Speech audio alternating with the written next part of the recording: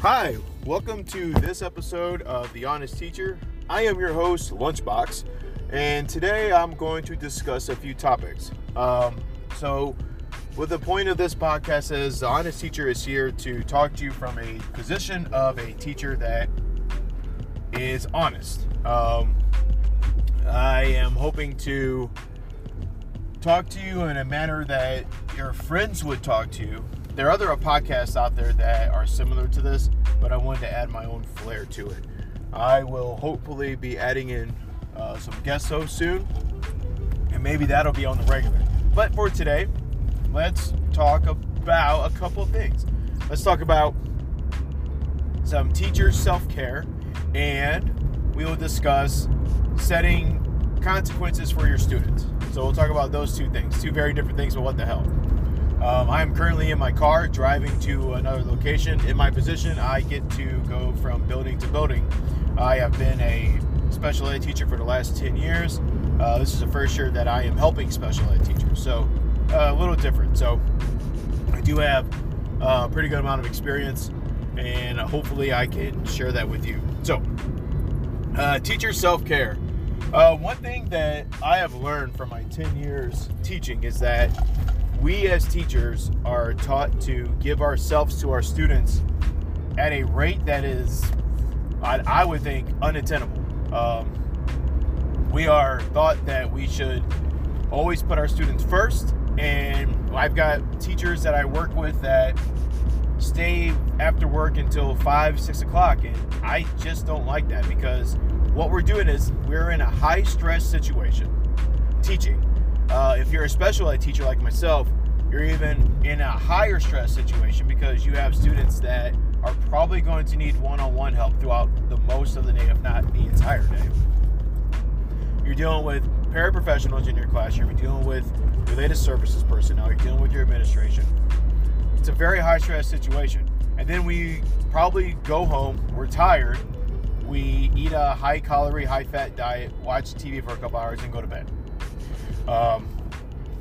That cycle repeats, and stress accumulates, and your body starts to feel tired, and it just repeats over and over again until sometimes teachers burn out. I see it every year in my school where we get teachers that just burn out. So let's talk about how to avoid that. There's small things you can do. You don't have to go out and join a gym for $50 a month, do it really hard for a month, get tired or hurt, and then never go back. The easiest thing you can do is go to bed early, exercise for 20 minutes a day if that's all you do, and get outside. So we'll talk about those couple things. Teachers need just as much sleep as anyone else. So if you are staying up until 10:30, 11 o'clock and getting up at 6 and getting to work, you're not getting a lot of sleep. I recommend trying to get a minimum of like 8 hours sleep. That's something that I still falter with. I falter with that because I get up to work out at 5 in the morning. I try to get up by 4:30, usually it's around 5. And I go to bed by 9:30, 10, sometimes 10:30. So I'm averaging 5 to 6.5 hours sleep a night sometimes. Try to get sleep. Sleep helps you recharge. Another thing you can do is to exercise. Now, you don't have to do a high-intensity workout where you are doing a bunch of push-ups and pull-ups and burpees and lifting weights. A workout can be just walking around your house, walk around your neighborhood. Just be active for the purpose of being active. So that's not walking from the office and back while you're at work, because you are in a high-stress situation. Wake up when you can, get out if you can, and just walk around. Just take in the environment. Just think about your day. Get your heartbeat up for a little bit. That'll help you throughout the rest of your entire day. While you're at school, try to get out of your classroom. If you get a dedicated plan time, make sure you are using that. Make sure you are using your plan time to actually plan. And once you're done, go walk around. Do a few minutes of plan time, and then just leave the classroom. That goes on to my other point about going outside. Natural sunlight can really invigorate you because it is making your eyes take in that blue light, and it's actually stopping your body from producing melatonin, which helps you fall asleep and it keeps you down. If you're getting outside and getting that natural sunlight, it'll help you feel invigorated because it actually will be invigorating you. So it's exercise and going outside, eating healthy. I know it's hard, especially if you get a 30-minute lunch and you forget your lunch. It's easy just to go right over to McDonald's or another fast food place and get something that's high calorie, high fat to get you through the day. Well, what that's going to do is going to cause you to bonk later in the afternoon. And then you're going to have to eat more high calorie, more high fat foods. I'm not saying eat a salad. I'm not really big on salads, but bring some nuts and berries if you can. Bring some trail mix. Have a light lunch. Don't have a super heavy lunch. Don't make your body process and digest a big meal because you will tire out. Eat a light, maybe 300 calorie lunch, and then snack on healthy foods throughout the day. That'll keep your blood sugars up but not make it so high that you then crash. So think about those things. Take time to just be yourself. If your students are working on something, dedicate 5 minutes to just sitting and breathing. You don't have to meditate or go in the corner and do yoga. If you're just sitting at your desk and just breathing calmly, you can help regulate yourself and reduce some stress there. Another thing I definitely recommend is don't take work home. If we're not, some states and some schools are saying no homework for the kids. If we're not giving the kids homework, I don't want you going home and giving yourself homework. Leave work there. It'll be hard at first if you're used to taking work home and working until 8 o'clock at night. But after a while, you will regulate and you'll be okay and you'll be able to fit it all in. I don't like taking work home because I need to see my wife and my kids. I don't need to see a computer screen and worry about shit at work. I don't. So stop taking work home, eat healthier, get sleep, get outside, get exercise. If you do those couple small, easy things, you will see yourself feeling healthier and actually being healthier. Now let's talk real quick about student consequences and student misbehavior. I'm coming from a world of special education, so discipline looks a little different than maybe the rest of the world. I'm never able to just send a child to the principal, so I had to learn to adjust in my classroom.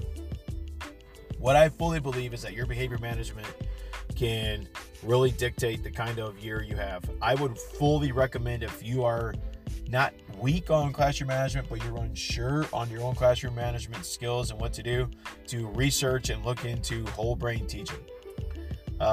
Look through that, buy the book. If you can, download the book. It's on PDF. I had it on PDF before I went and bought it on Amazon. So you can find it pretty easy. But look into that and see how, if you have a solid classroom management, which you're keeping the kids busy and there's consequences for their behavior, you'll see a lot of behavior kind of decrease. But if there is misbehavior in the classroom and you do have to do a consequence, I have learned, and my administration has wanted us to always make sure it's commiserate. So if a child breaks a pencil, they use a crayon. If a child screams, he has to sit and think about how to be quiet. If a child runs around the classroom, he needs to do research on how running in a classroom could hurt you. If you have those 5 rules of the whole brain teaching, there's practice cards, and they come back during recess or at the end of the day, and they do practice cards where they practice the rules. That can really reinforce the rules, and you can send home a form that the parent needs to fill out with the child on how to practice the rules, and that will hopefully eliminate some misbehavior in your classroom. But I would not know what to do, just send a child to a principal. Some of you guys, I'm really jealous of you, that if a child is acting up, you can just send them to the principal and he comes back. But I've also heard that when they go down to the principal, they usually come back 10 minutes later with a lollipop and everything is fine. and nothing really happened. I am fully under the belief that you are in charge of your classroom. Don't give any of your power to someone else. You can manage your classroom. You can even manage really bad misbehaviors in your classroom. Can you manage fighting? No. Can you manage if they're stealing something or breaking any of the quote-unquote 10 commandments? No. Then you need administration help. But unless there's a fire, unless there's a fist fight, unless there's something stolen, you can manage those in your classroom. Just think about those consequences that keep the kids in line. They are equal to whatever rule they broke, which if you're following the 5 rules of the whole brain teaching, there's only 5. And almost every misbehavior is wrapped around those 5 rules. So make sure all your consequences are equal to the misbehavior. If a child breaks a pencil and throws it away, don't take away recess for a week. That's not equal. If a child tells you to fuck yourself, don't send them to recess because that's not equal. But don't take away recess for a month. That's not equal. You don't know why the child was upset. If he told you to go fuck yourself, chances are he's probably upset about something. He needs to stay back from recess that day. You need to talk about the language he uses. And until he's able to talk to you about it, I say keep him back from recess. Now, this won't work for you. You may not get to go to your duty-free lunch, but you're teaching a child that he can mess up a little bit, but there will be consequences and you care, and he won't want to miss out on lunch with his friends in recess for long. So you just get him to talk. You have to put a little work in yourself, but in the long run, you will earn the trust and the connection with your students, and that's in the long run what you really want. You really want that connection with your students. So everything is equal. Don't overreact, but don't underact. I will always leave my podcast with the affirmation, go kick some ass. So go out there, kick some ass, be a great teacher. Thank you for what you are doing.